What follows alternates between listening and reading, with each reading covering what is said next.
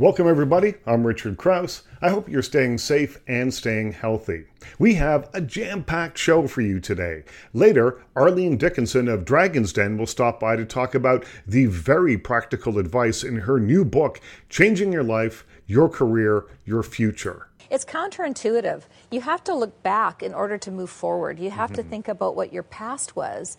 We'll also get to know Sir Ben Kingsley. The Oscar-winning actor will stop by to talk about being a storyteller on the big screen. I'm sure I'm a storyteller. I'm sure that's the right place for my DNA to be. And if it means that through storytelling something has been shifted, healed, touched in her, great, good.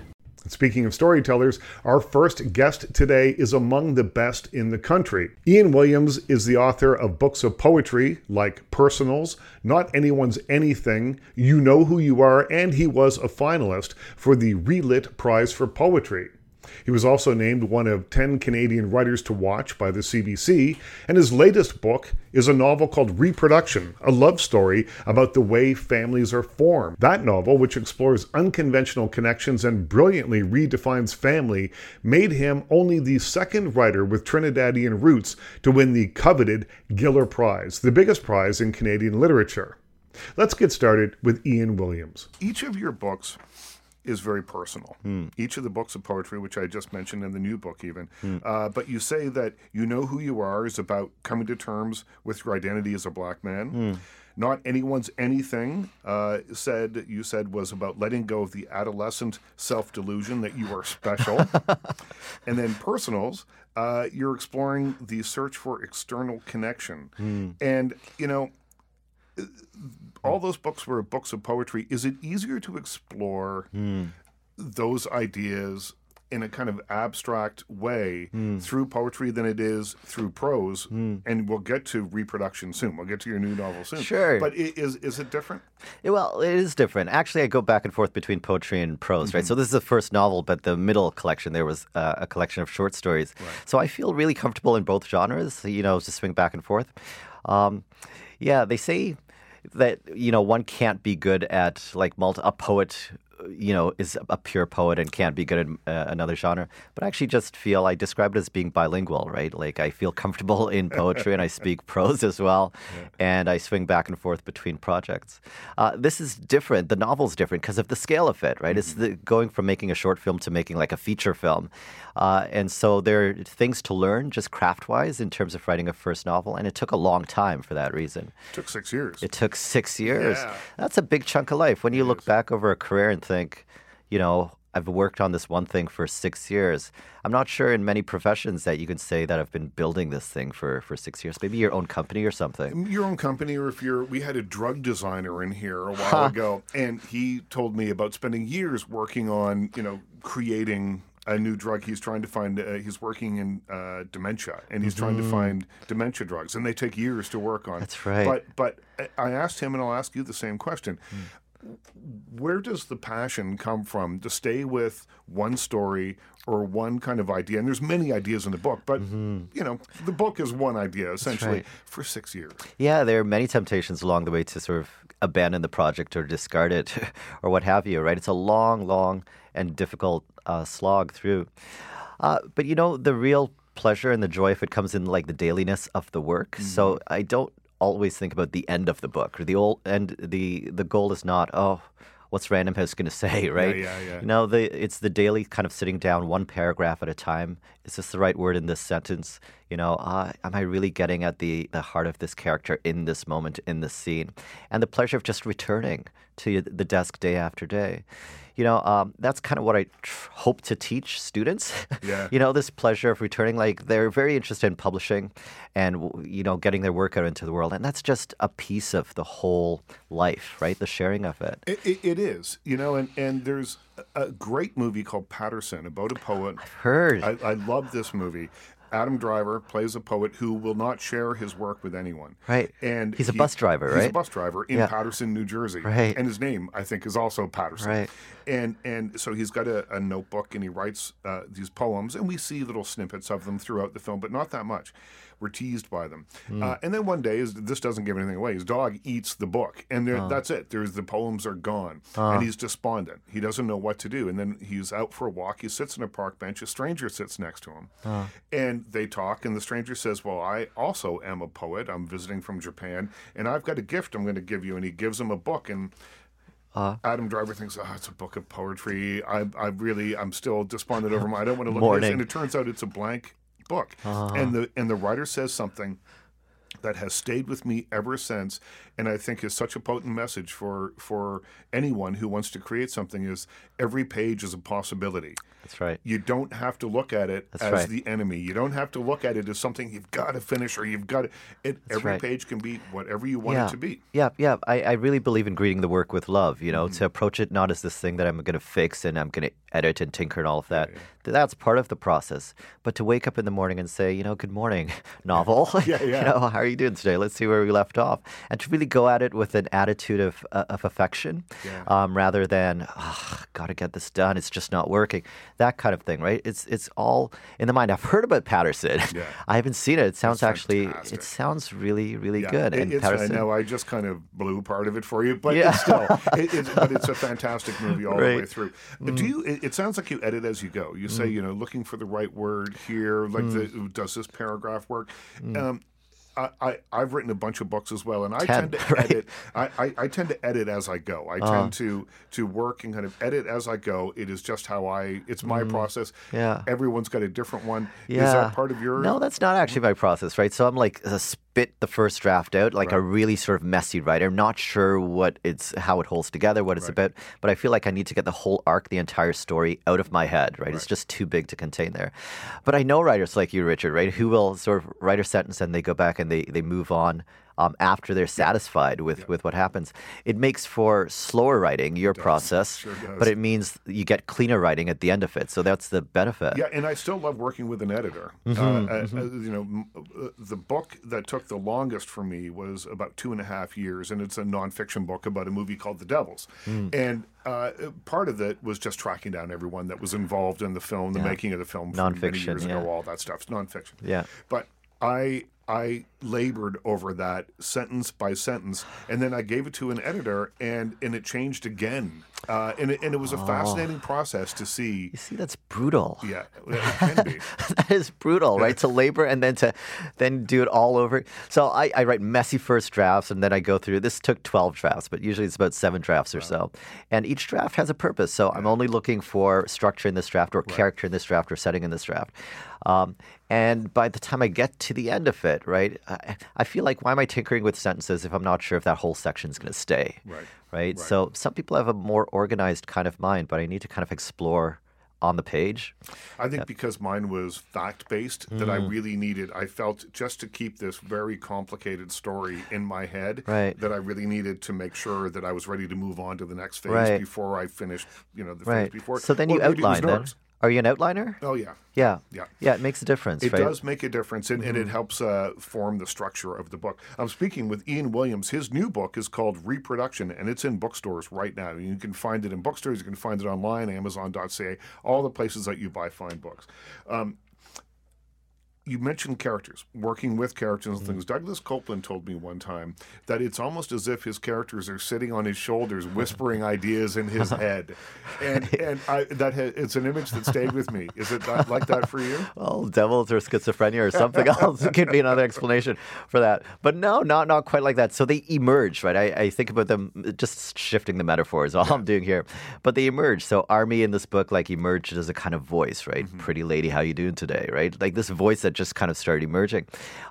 Edgar started off as a gesture of a man sort of gripping his wrist, and then the rest of his body took shape, and then his past took shape. And just a detail from Felicia's life came to me first. And then they kind of reveal it really requires a kind of patience, right? You can push your way towards them, but there's this slow kind of unveiling. It's almost like they're waiting to see if they can trust you. And I don't know. I know I'm speaking about it slightly preciously and as but if isn't they're that kind like of any mystically. kind of friendship? Maybe Yeah. you have to learn. You have to get to know the Yeah. people, and sometimes it takes a little while. That's right. Yeah. But your own figments of imagination here are seeing whether they trust you. Like, what kind of fragmenting of the self does that say? Like, your own self is waiting to say, can I trust you with this kind of gift that I'm about to unleash on you? And so it requires a kind of patience in combination with discipline, right? To get a book done and to get characters written. And is there a moment at which you go, I've gone as far as I can with this person, or is there always going to be more? Are you still thinking about the characters in this book? I still Even do. though I'm sitting here with a finished copy of it in front of me. I still do. I still do. They really do take on a kind of independent life once the book comes out and stuff. But I was at Ocean's Asian Supermarket, like in Brampton over Christmas, with my mom, and she was off doing something, and I was like at the fish counter, and I was looking at the men's scale fish, and I was like, Hendrix would love this, right? A character from it. And every once in a while, I've got like this. I was in the car yesterday with Scott Sellers, my publicist. And we were listening to 70s music driving back from Hamilton, and like a song came on, and I was like, Oliver, this is Oliver's jam right here, Wow. right? Like they come to me at various moments in life, and that shows that they've got a kind of, when you think, oh, my friend would really like this shirt or this dress, they really have preferences and likes and dislikes and personality separate from me, right? So that I feel just connected to them and not in control of them. We are midway through my interview with Giller Award-winning author Ian Williams. His novel Reproduction explores unconventional connections and brilliantly redefines family. We begin by talking about what his award-winning novel means to him. We were talking earlier, and each of your other books has been a personal story for you, a connection. They're not autobiographical, but they mean something to you if you're willing to sort of poke around there and look and find that meaning as a reader. What does Reproduction mean to you? Yeah, so it's not autobiographical, right? And I get this question quite a bit, and I take it as a great compliment that it feels real and it feels true. So I'm in my late 30s right now. I'm 39. And the books that I've written previously really felt like period pieces for certain points in my life, right?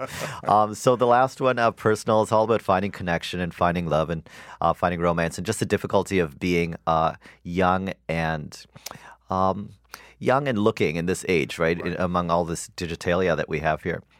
And so right now this feels like a book that steps just beyond that and says, so what about our families, right? So after you found that person, what do families look? How do families even work, right? And how do you find people? Like how do people come together and decide to stay together? It's incredible, right? Like the random forces that drew our parents together, and that they decide and commit to bond to each other forever. I think that's nothing short of a miracle, right? Not everybody like grows up with a person that they're going to marry. You just find somebody on the planet that you didn't know before and decide, yeah, I'm going to take this chance on this person forever. That's miraculous to me. That's miraculous. Yeah, Felicia and Edgar meet in a hospital room as their mothers are dying. Yeah, and they're strangers. Their mothers strangers. They are complete strangers. Their mothers are dying, and they have the kind of conversations that people have when you don't think you're going to see the person again. And it's one of those sort of things that it was my take on it anyway. It's that kind of conversation that you reveal a lot of stuff because we're in it's like you're on a plane that's about to crash. You're like, well, I may as well say everything right now that I want to say, and then the plane doesn't crash. It's it exactly, right?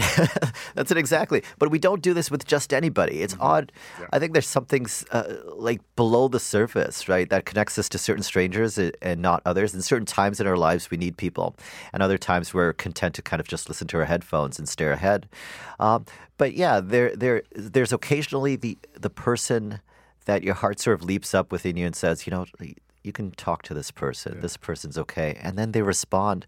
And then this bond kind of forms, right? So, yeah, it's rare when it happens, but when it happens, it's glorious. You're listening to my interview with Reproduction author Ian Williams. Well, and it feels, you really get a sense of that from the book. And I know when it happens to me, and I know when it's happening, I'm like, there is no real reason why I should be talking to this complete stranger. Yeah. But it happens. Yeah. And I've often wondered about it. In the same way that you wonder, like, why is one person a bigger movie star than the other? It's charisma. It's something that you can't quite put your finger on. What's your theory on that? I'd be curious for that. But there's just something. There is Yeah. just something The that itch, right? that is, I think, undescribable, and it Yeah. happens, and away you go. Huh.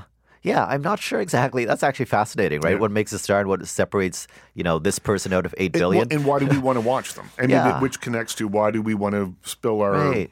most sure. personal stories to someone we've just met? Yeah, I mean, I think we have like a voyeuristic capacity in us as humans. But there's also something great about learning about that other person too, right? You get this slice of life with someone that you wouldn't ordinarily meet or speak with. I actually feel this way about my brother. Like, if my brother and I were not related, we would never meet in our whole lives. He was super cool in school, and he's really easygoing and whatnot. But it's been like one of the great blessings of my life that this coincidence of, like, I don't know, soul implantation happened like in our family, and my brother and I grew up beside each other, like a year and a half apart, very, very different people. But to understand how he looks at the world and how he sees the world, I would never have that lens, and to be locked into it, right? Yeah. Not to choose to say, you choose when you call your friend or when you send a message or whatever, but to be locked into, say, sharing a bedroom with your brother and being said, no, you got to clean up your side of the room, right? Like that kind of thing. It's like, why does it matter to you? So, yeah, I mean, those are the great things about these random kinds of connections, and then commitment, sort of anchoring that. And you say that you wanted to push what a novel could do with this. So over 6 years and 12 drafts, how did you accomplish that?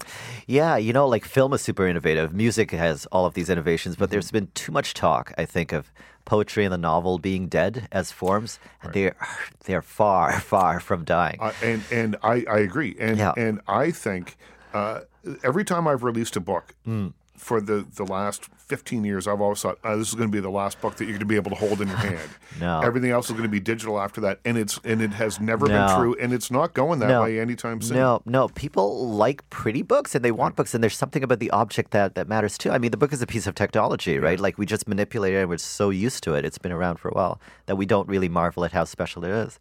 So the kind of fiction and the kind of poetry that I want to write, like, celebrates print and celebrates textuality, right? Like, these are books that are very hard to translate into film without losing something. The real pleasure is the experience of seeing that page and seeing how thoughts move on the page, how it's laid out. Well, you talk about film, and I'm speaking with Ian Williams, the author of Reproduction. It's in stores right now, and you can find it on Amazon.ca and wherever you buy books.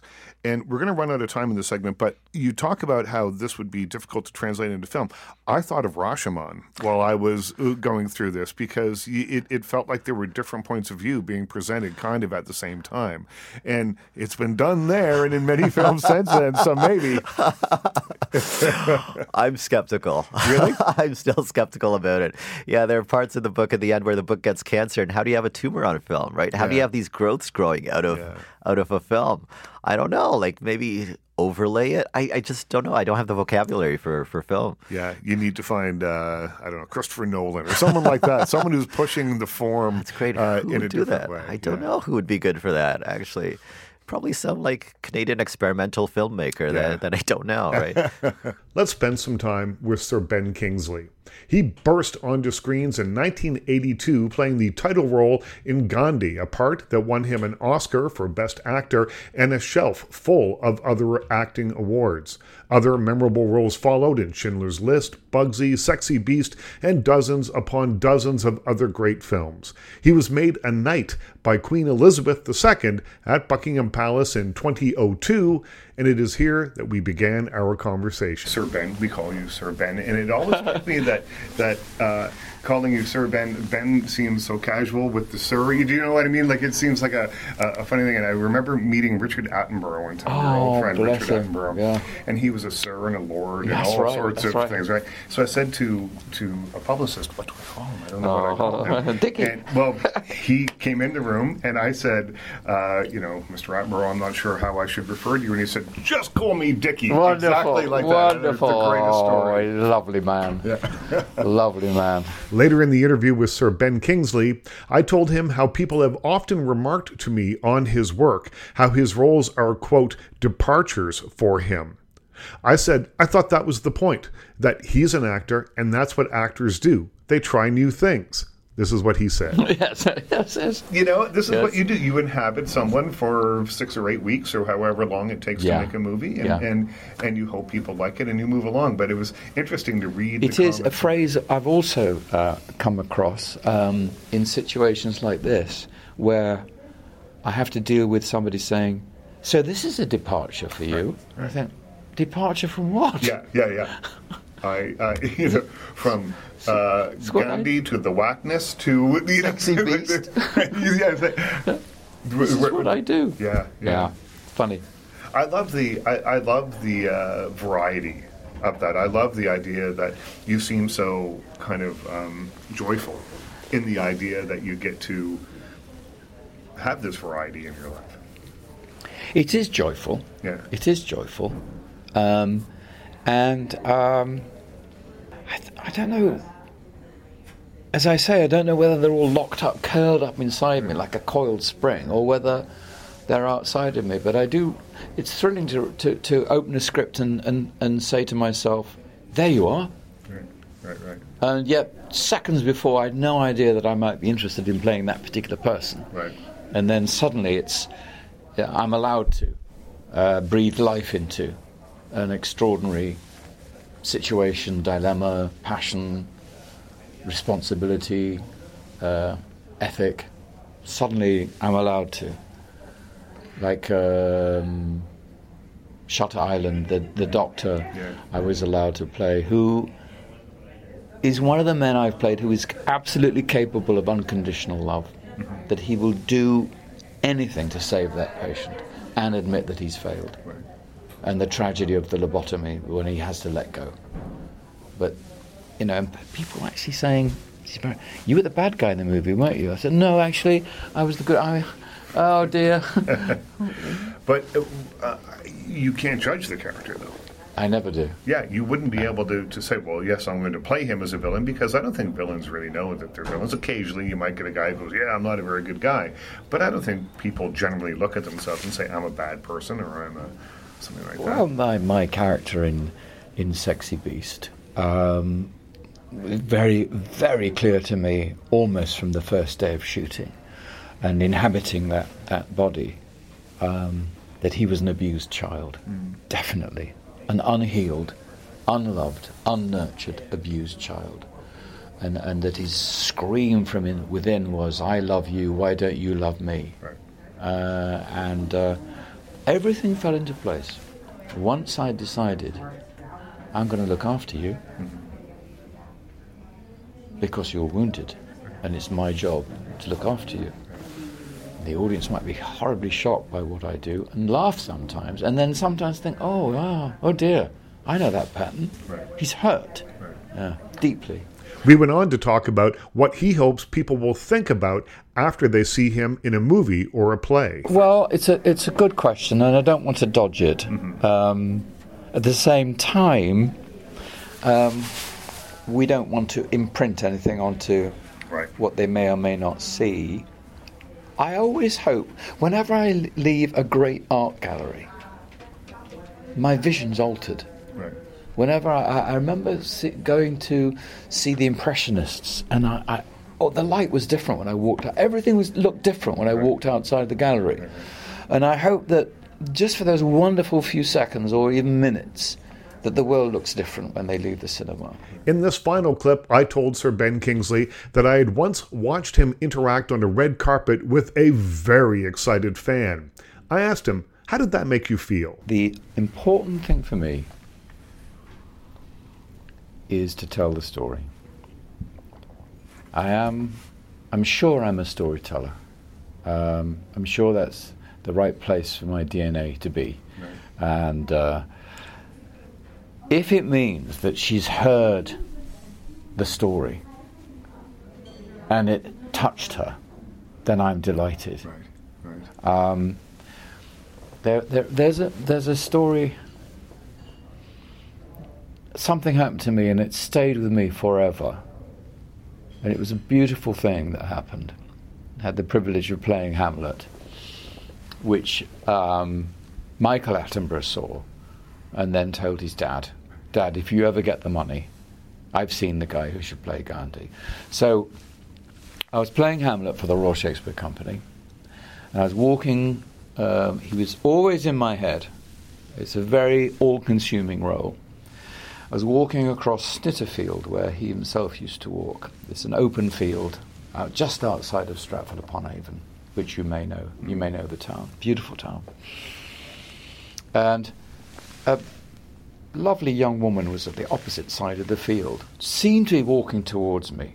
So I decided to tack to my right to avoid her feeling that I was intruding on her space. She tacked to her left. In other words, she mirrored me. And then I went the other way, and she mirrored me. So she was determined to meet me in the middle of this field. And I can still see her face to face. She said, "I saw Hamlet last night. How did you know about me?" That's interesting. It's never left me. Yeah. So something must have gone right in there, through the sternum, and said, "I know." Yeah. Well, that is the connection. That's the connection. That's the connection that, when it works, that the audience makes, or the actors make with the audience. And that's why I think that young woman yesterday was beyond herself. It was so interesting to see. I love seeing it. I love that kind of enthusiasm. As someone who covers a film festival, as someone who is, we've all seen this jaded thing. It's day 8 and we've been seeing 500 movies. I love the enthusiasm. So do I. I love it very much. And if it means that through storytelling something has been shifted, healed, touched in her, great. Good. Those were some excerpts from an interview I did with Sir Ben Kingsley. Keep an eye open for his new movie, The Last Planet, coming to you in theaters sometime soon. Here's my in-depth interview with Arlene Dickinson. She's a Canadian businesswoman, investor, television personality, and author of Reinvention, Changing Your Life, Your Career, Your Future. She's a dragon investor on CBC Television's Dragon's Den. She owns one of Canada's largest independent marketing and communications firms and is someone who has shaped and reshaped her life.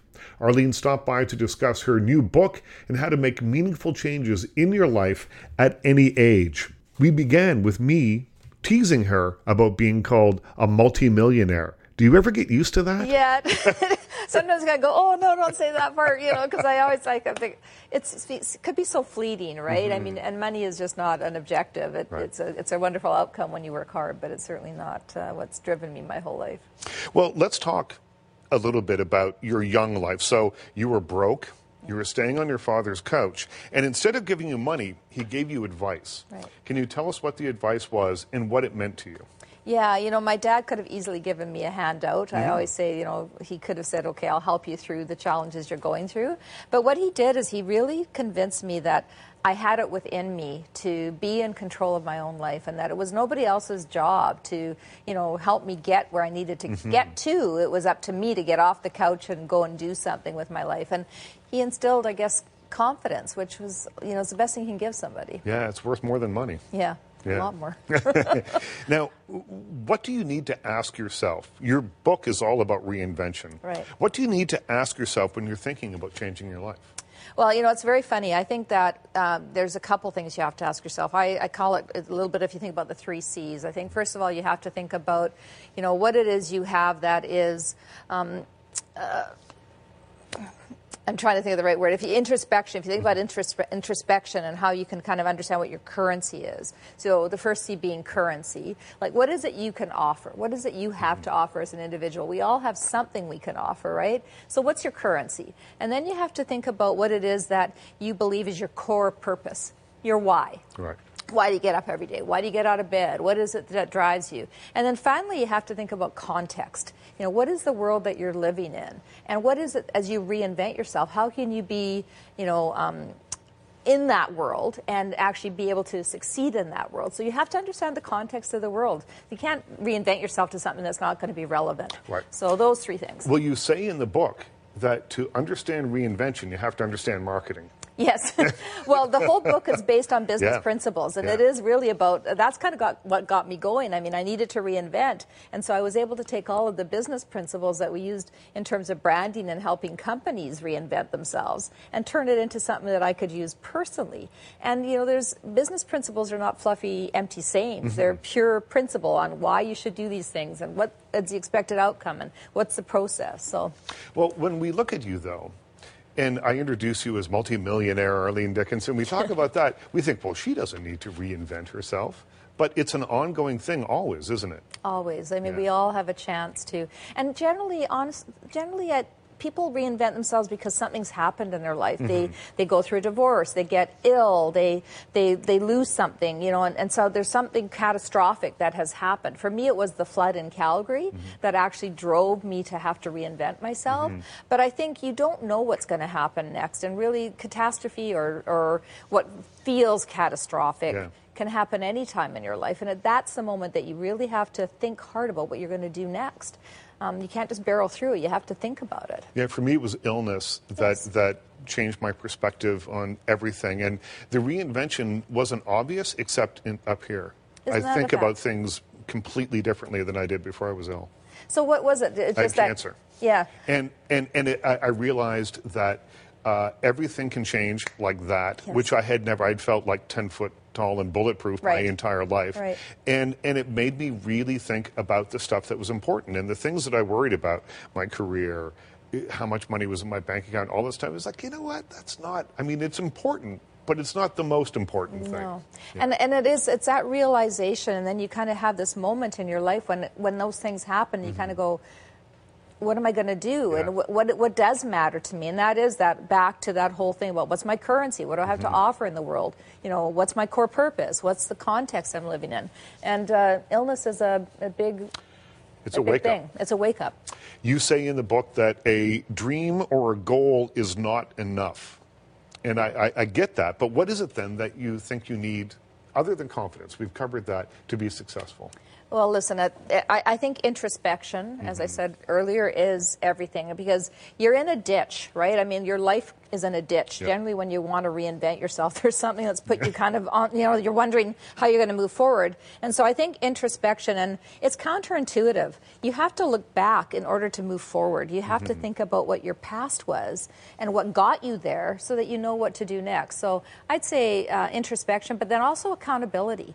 You have to take accountability for what got you here in the first place and not blame everybody else. You have to take accountability. You're listening to my interview with Reinvention, Changing Your Life, Your Career, Your Future author, Arlene Dickinson. And that's a message that I see you on the Dragon's Den giving to the people that come in to pitch you. Yeah. You look for very specific things. I watch the show and I'll be like, oh, she's going to invest in this. She's going Can you to tell I have tells?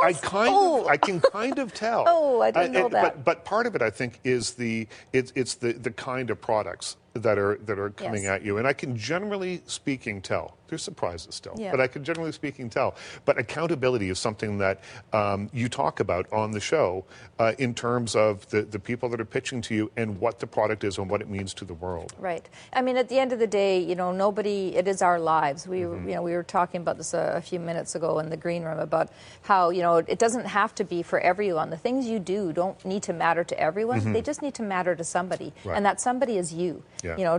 Why are you doing this really matters. And people don't think about that. They live their lives for somebody else. And I think in a world, honestly, where we're curating our stories all the time, right, on Facebook, on social media, and we get stymied by our stories as a result because people expect us to be a certain thing, You get it's hard to curated change. into a corner. Right, Yeah. right. Yeah. And, do you ever feel that way? I mean, you are a very public person. You are at events. You are, on the cover. There's a great photograph of you on the cover of the book. We see you on television constantly. You're out in the world. Do you feel that there's an Arlene Dickinson that we need, that you have to project? Or am I talking to the Arlene Dickinson that I would be if we just went out and had a drink? You're talking to the same Yeah. person. I think one thing I have learned, I mean, first of all, TV came to me very late in my life, so I think I had to really be good with who I was before I ended up being a public figure. Yeah. And I have learned, maybe because I'm older, but I've learned that the more honest and transparent and vulnerable you are, the more people will understand and relate to who you are. So trying to be something that isn't who I am, it's exhausting. I couldn't do it. So, well, I would say, I would even go as far as to say that you have reinvented yourself from the beginning of that series, which was maybe 13 or 14 years ago, I think, until today. I think if you go back and look at the first season of shows, you're different in them. And you're learning the ropes, probably. But maybe did something happen over that time, do you think? Listen, the first time I sat down in the chair on Dragon's Den, I was scared to death. I honestly felt overwhelmed by it. I didn't really know how I was going to find my place on that panel. And, learning how to just speak your own truth and learning to just hold your own place made a big difference for me. So I probably have changed. I mean, I've gotten older and I've gotten more experience, and hopefully that experience has helped me. And my hair's different. My skin might be a little. I might have a few more wrinkles. I don't know. I'm just saying. Yeah. I do. Since I started this. You start. Do you look, when people are pitching you, do you look at the idea or the people pitching, or is it just some nuance in the middle there? It is mostly the people pitching, and then it's the idea. I mean, at the end of the day, there's a lot of great things out there, great wines, great glasses, great napkins, great whatever you want to invent. But it's rare that something is really so unique that you go, oh, I've never, ever seen that before.